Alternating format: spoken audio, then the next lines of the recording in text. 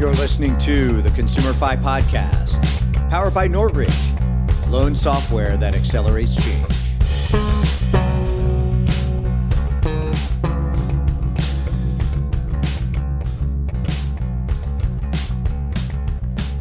All right, everybody. Welcome to the Consumer Fi Podcast. I'm pleased to have Steve Kramer. He's the VP of Product with PayNearMe. Steve, welcome to the pod. Thanks, Joel. Great to be here. So, PayNearMe, this is from a personal standpoint, and I want to get into, Steve, some of your background, but I'll tell you, PayNearMe is a solution that when I was a lender, I didn't go for it. And I actually have a little bit of trauma because of it, because I think it really would have helped. And that's why I'm excited to have you on today. But Steve, can you give us a little bit of background on yourself and maybe the overview of PayNearMe for those who don't know? I think there's only few, but maybe Give us the overview. Yeah. Yeah, no, happy to. I'll talk more about PayNearMe because it's more interesting than talking about me. But yeah, no, I've been around in the payment space for more years than I care to mention, 25 plus years in the payment space. Actually began my career, believe it or not, programming. I was a computer science guy. I was programming, realized, you know what, I like this product side better. And I kind of bounced in my career back and forth between technology and product, and finally kind of settled on product a number of years ago. Really enjoy it. So I've been doing that, worked for a lot of the big legacy providers out there and joined PayNearMe about 3 years ago. PayNearMe, we like to call it a payments experience management company. It's kind of a new term, right? But it really is not just focused on the payment, but the payment and everything around it, if you think about it, right? So whether that's dealing with consumer acceptance, consumer engagement, operating costs, and operational efficiencies that all wrap around the payment itself. So really kind of taking a different look at payments. We're an interesting company. We've been around 12 years. I like to call ourselves a 12-year-old startup, if you will. Cut our teeth in cash bill payment.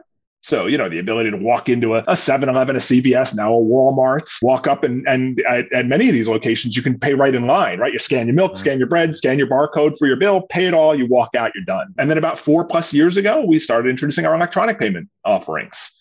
Card, ACH, Apple Pay, Google Pay, all of that stuff. And so now trying to wrap the entire experience together for our billers. And we also work in the gaming space, in the iGaming space. So that's quick great background on me and PayNearMe.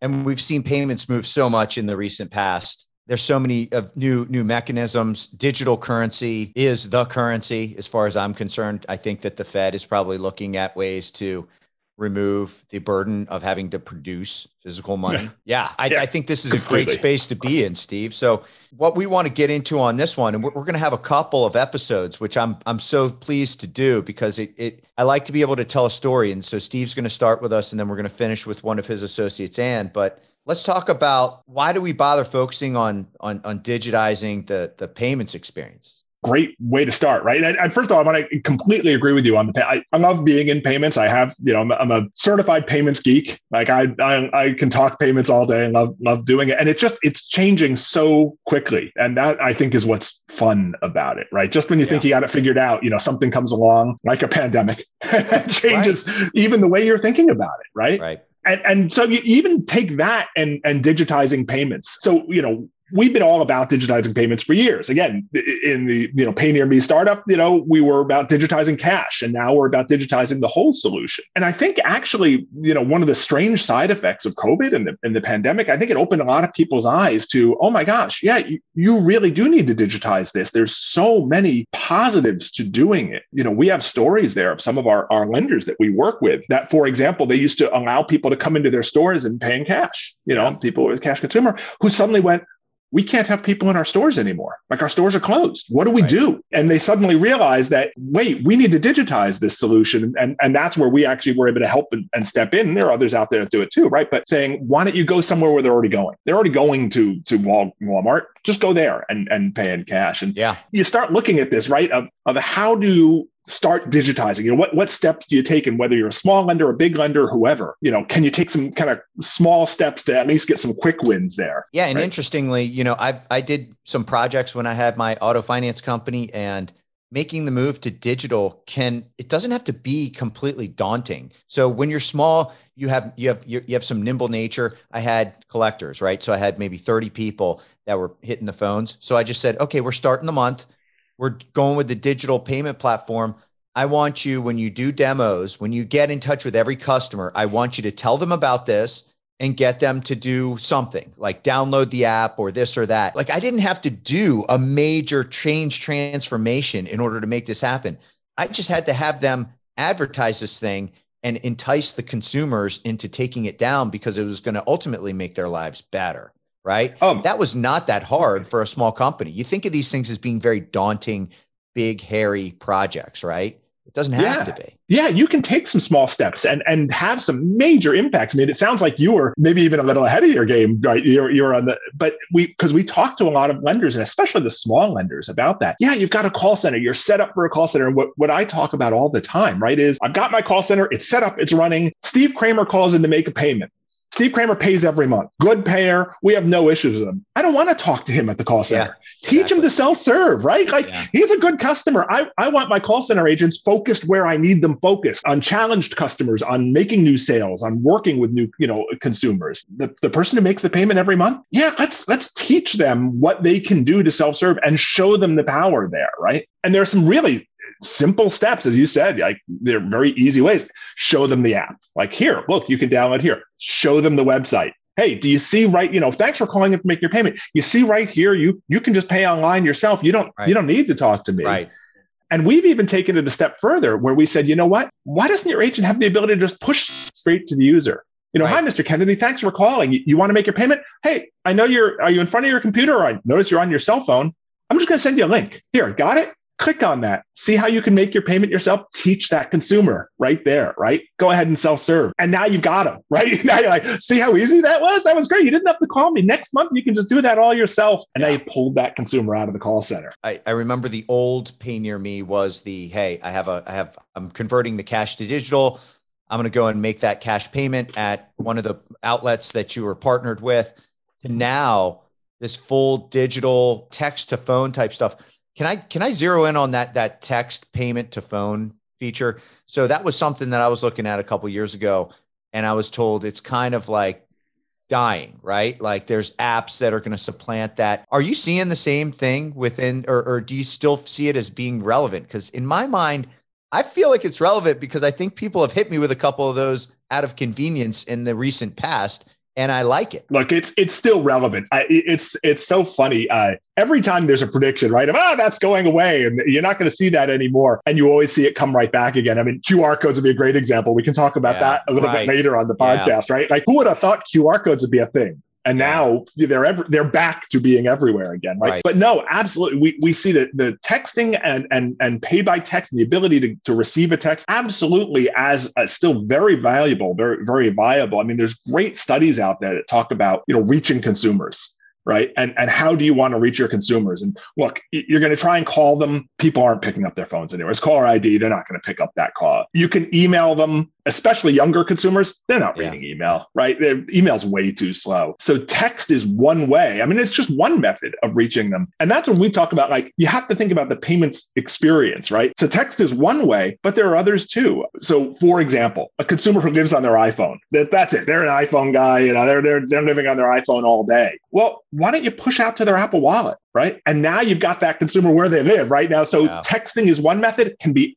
very, very productive and can certainly work, but you've got to make sure you wrap the whole experience in, right? You're an Apple person, great. We'll push to your Apple Wallet. You'll get your notification right on your phone, just like you get a text notification. And look, we've seen the results. Like when we've done this push to text, push to Apple Wallet, notifications out, we've seen clients cut their call center volume in half just from doing simple things like that. And again, let those agents focus where they need to be focused. Do you see a difference with larger lenders and the adoption curve or challenges that they may face that would be unique from a smaller lender that has that flexibility? Because that's my frame of reference. So I wonder about a big organization. Yeah, there are, right? There are certainly different challenges at different organizations. A lot of them are similar, right? Even at the big organizations, they'd like to reduce call center volume, right? Let me pull those consumers out. But there, it really is, how do I get more, what you call straight through processing, right? How do I turn everything digital? Because, if you're a small vendor and you're getting a few percent exceptions, you can handle that in-house. But when you're large, that few percent starts to become a very large number, right? Well, and the key is you mentioned the word exception, and that just rings a bell in my head saying, if there's anybody that's not on this clean path, I definitely want to talk to them because it infers that there's some issue. I can't make that streamlined, easy digital payment, that tells me I have to talk to you, right? Right. Exactly. Which is what I want. Yeah. Well, it is and it isn't, right? So you're right. If there are exceptions, you usually want to talk to that person. But you can actually, and we can talk about this more later on, right? You can actually start working that into your straight through processing as well. Right. Let's say you've got a customer who they've paid you several months in a row with ACH and you've gotten a return every single month. Right. Like, so yeah, you may want to talk to that customer and say, look, hey, Joel, I need a better payment method from you because ACH thing clearly isn't working out. Or you can actually configure that and go, you know what, maybe after 2 or 3 in a row or 2 or 3 in a 6-month period, I'm just not going to let them pay with ACH. I'm just going to throw them to debit and, get a better payment method. Can you lock that down in the system where you're like, hey, cool. if there's a rule, if the customer goes NSF on a certain payment vehicle 3 times, it alerts the agent or something, right? Absolutely. So that's how it should work, right? Where it locks the consumer down. If the consumer calls the agent, and says, look, I didn't have a job, now I do, or there's something going on in their life that's changed, maybe you let the agent override it and go, oh, okay, we're going to turn ACH, but, give that flexibility on both sides, right? So that, again, trying to get rid of, as you said, I think I saw you shudder when I said the word exceptions, right? But any large lender, that's a big problem. Well, but the way you said it, I mean, I picture doing a Pareto chart of the different types of exceptions that come in, and it's always plays out. Whenever I do a Pareto chart, it's always 80-20 rule, and there's always some one thing that people are doing. So then you eliminate it, and then your call volume drops by 80%. Right, and you know hopefully what? Push them onto that rail. And it's both small versus large lenders, and it's also lenders depending on where you're playing in the subprime space, right? So for some larger lenders, they're saying, you know what, I need to cut down for example, my ACH return volume. I need those return numbers lower because every one of those is causes us pain internally. Whereas small lenders go, you know what, I might want to take a little more risk, especially maybe end of month, 15th of the month, depending on their due date. So let me turn that knob a little bit the other way. I'm willing to accept a few more ACH returns because I want those additional payments in. So you need to be able to be, configurable in that regard, right? And balance it. Yeah. And that's something that non-prime auto folks definitely know, because you're always balancing between, do I accelerate this account and move it more towards a recovery, or do I try to kind of work with them? Maybe they are responsive, but it's just their payment performance has been poor. You have some re-underwriting essentially to do. Steve, we talked about the big transformations, the small transformations. Maybe we should just kind of ratchet that back. You came up with a really cool model for our conversation, which is helpful, about maybe not going full digital transformation, but then you threw out this term, digital exploration. What do you mean by digital exploration versus transformation? So digital exploration really, when starting to, when someone's thinking about how am I going to do this, right? And a lot of it is you sit back and it's like, wow, this is really daunting.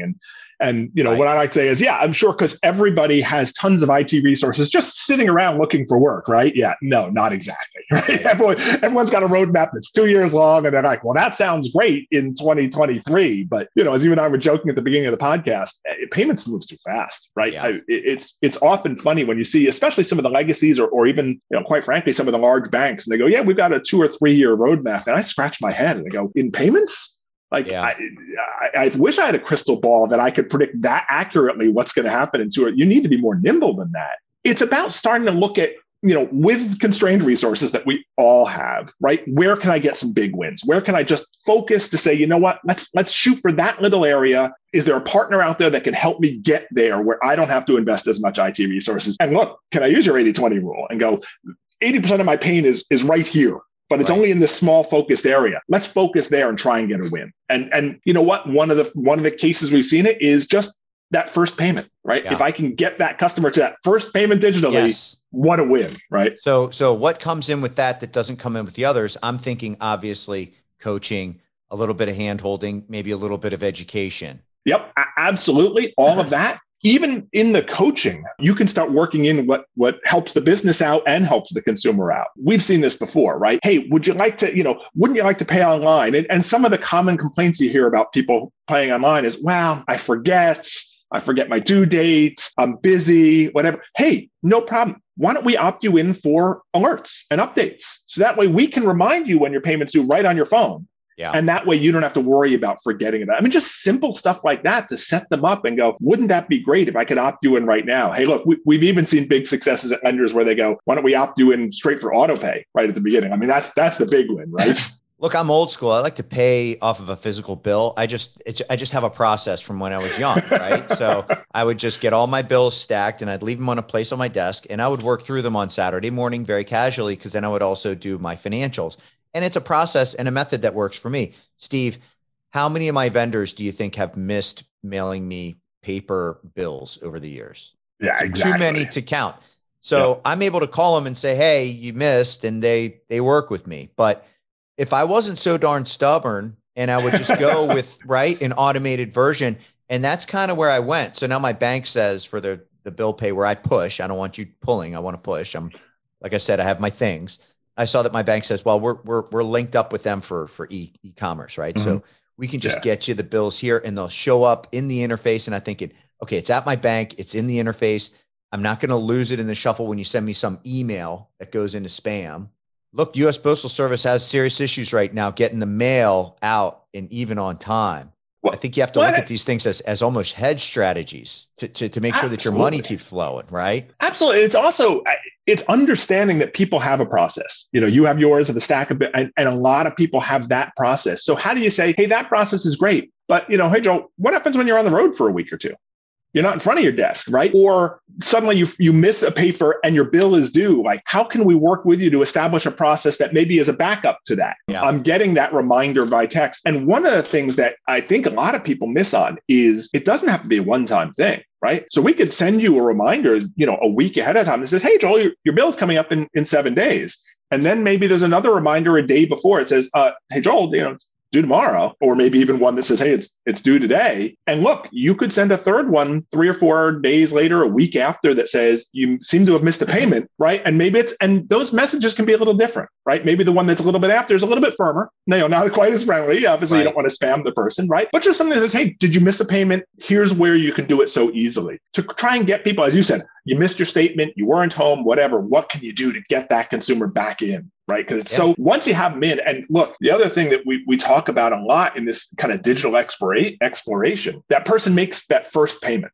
Great, right? They did it, hopefully digitally, right? Or maybe with an agent, whatever. They made that payment, which means they have some kind of payment method in front of them, whether it's their bank, whether it's their card, whether it's their bank account numbers or Apple Pay, whatever. Now is the time to capture them for auto pay, right? Yeah. Hey, Joel, you just made that payment. You still have your debit card in front of you? Why don't we sign you up for auto pay? You never have to worry about this. And you've got your card in front of you. Like, now is the time to get them. So if you can get that first payment and get that first experience locked in, boy, what a huge quick win that is, right? In terms of strengthening that ongoing payment stream, and in particular, using a digital platform such as yours, do you find that some lenders have a philosophy around incenting that or gamifying it, right? Saying, hey, if you make like 3 on-time payments on the PayNearMe platform, we're going to give you $20 off your next scheduled payment or something like that.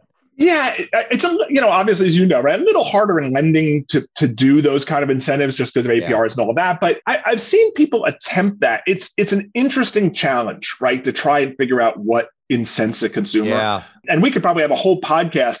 I think about Apple Pay and Google Pay myself, right? So look, I'm a certified payments geek. I try them all, right? I'll pay any method, anytime, any place, because I want to see how they all work. Right. And I go to a store that accepts, and I'm a Google person, that accepts Google Pay. 9 times out of 10, I forget. I reach into my wallet, I pull out my debit card, I put it in the machine, and afterwards I'm like, I should have paid with and why? That's my habit.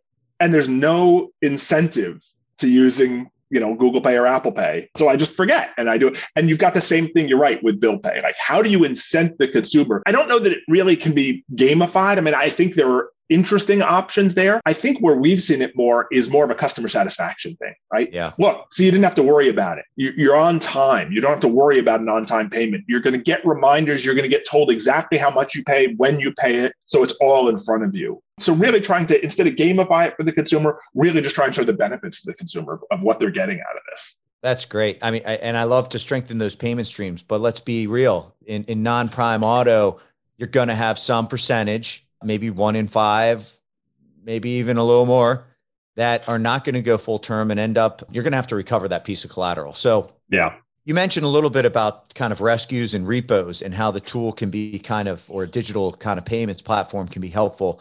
Can you talk a little bit about that, Steve? Yeah, absolutely. Well, first of all, the goal, right, is to make sure they don't get there. They don't get into repo and rescue, right? And one of the things there is making sure, we saw a lot in our research about people saying just keeping track of what I owe and keeping track of due dates is hard. And the other piece, and one of the real resistors to online payments is, and that darn username and password. Like, I don't remember.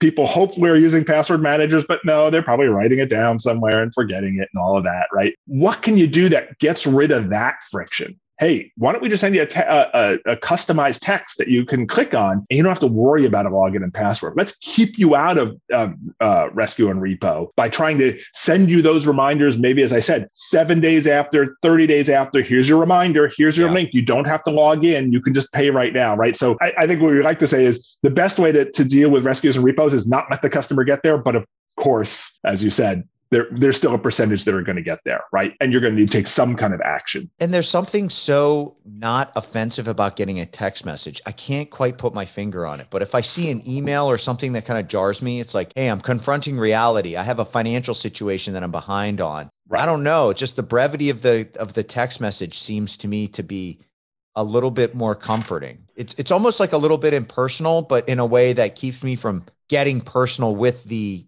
issue. You know what I mean? No, 100%. Especially if you're near that rescue area, if you're delinquent to a degree, a lot of those consumers, they don't want to talk. They don't want to be embarrassed. They don't want to have to talk to you on the phone. So if you can send me something that I can kind of self-rescue, if you will, and I can then do it without having to talk to someone and be better, hey, great. Like, so much the better there. And also, can you then digitize that experience? If someone's in a true delinquent state, right? They're 60 days past due. They've had trouble in the past. You're probably not going to want to take an ACH from them. But you know what?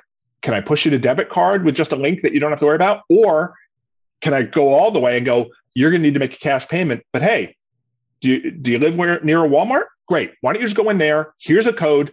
Just make a cash payment, you're done. You can be out, and we can kind of rescue you back. So kind of that ability to help drive that consumer. And I think you're right.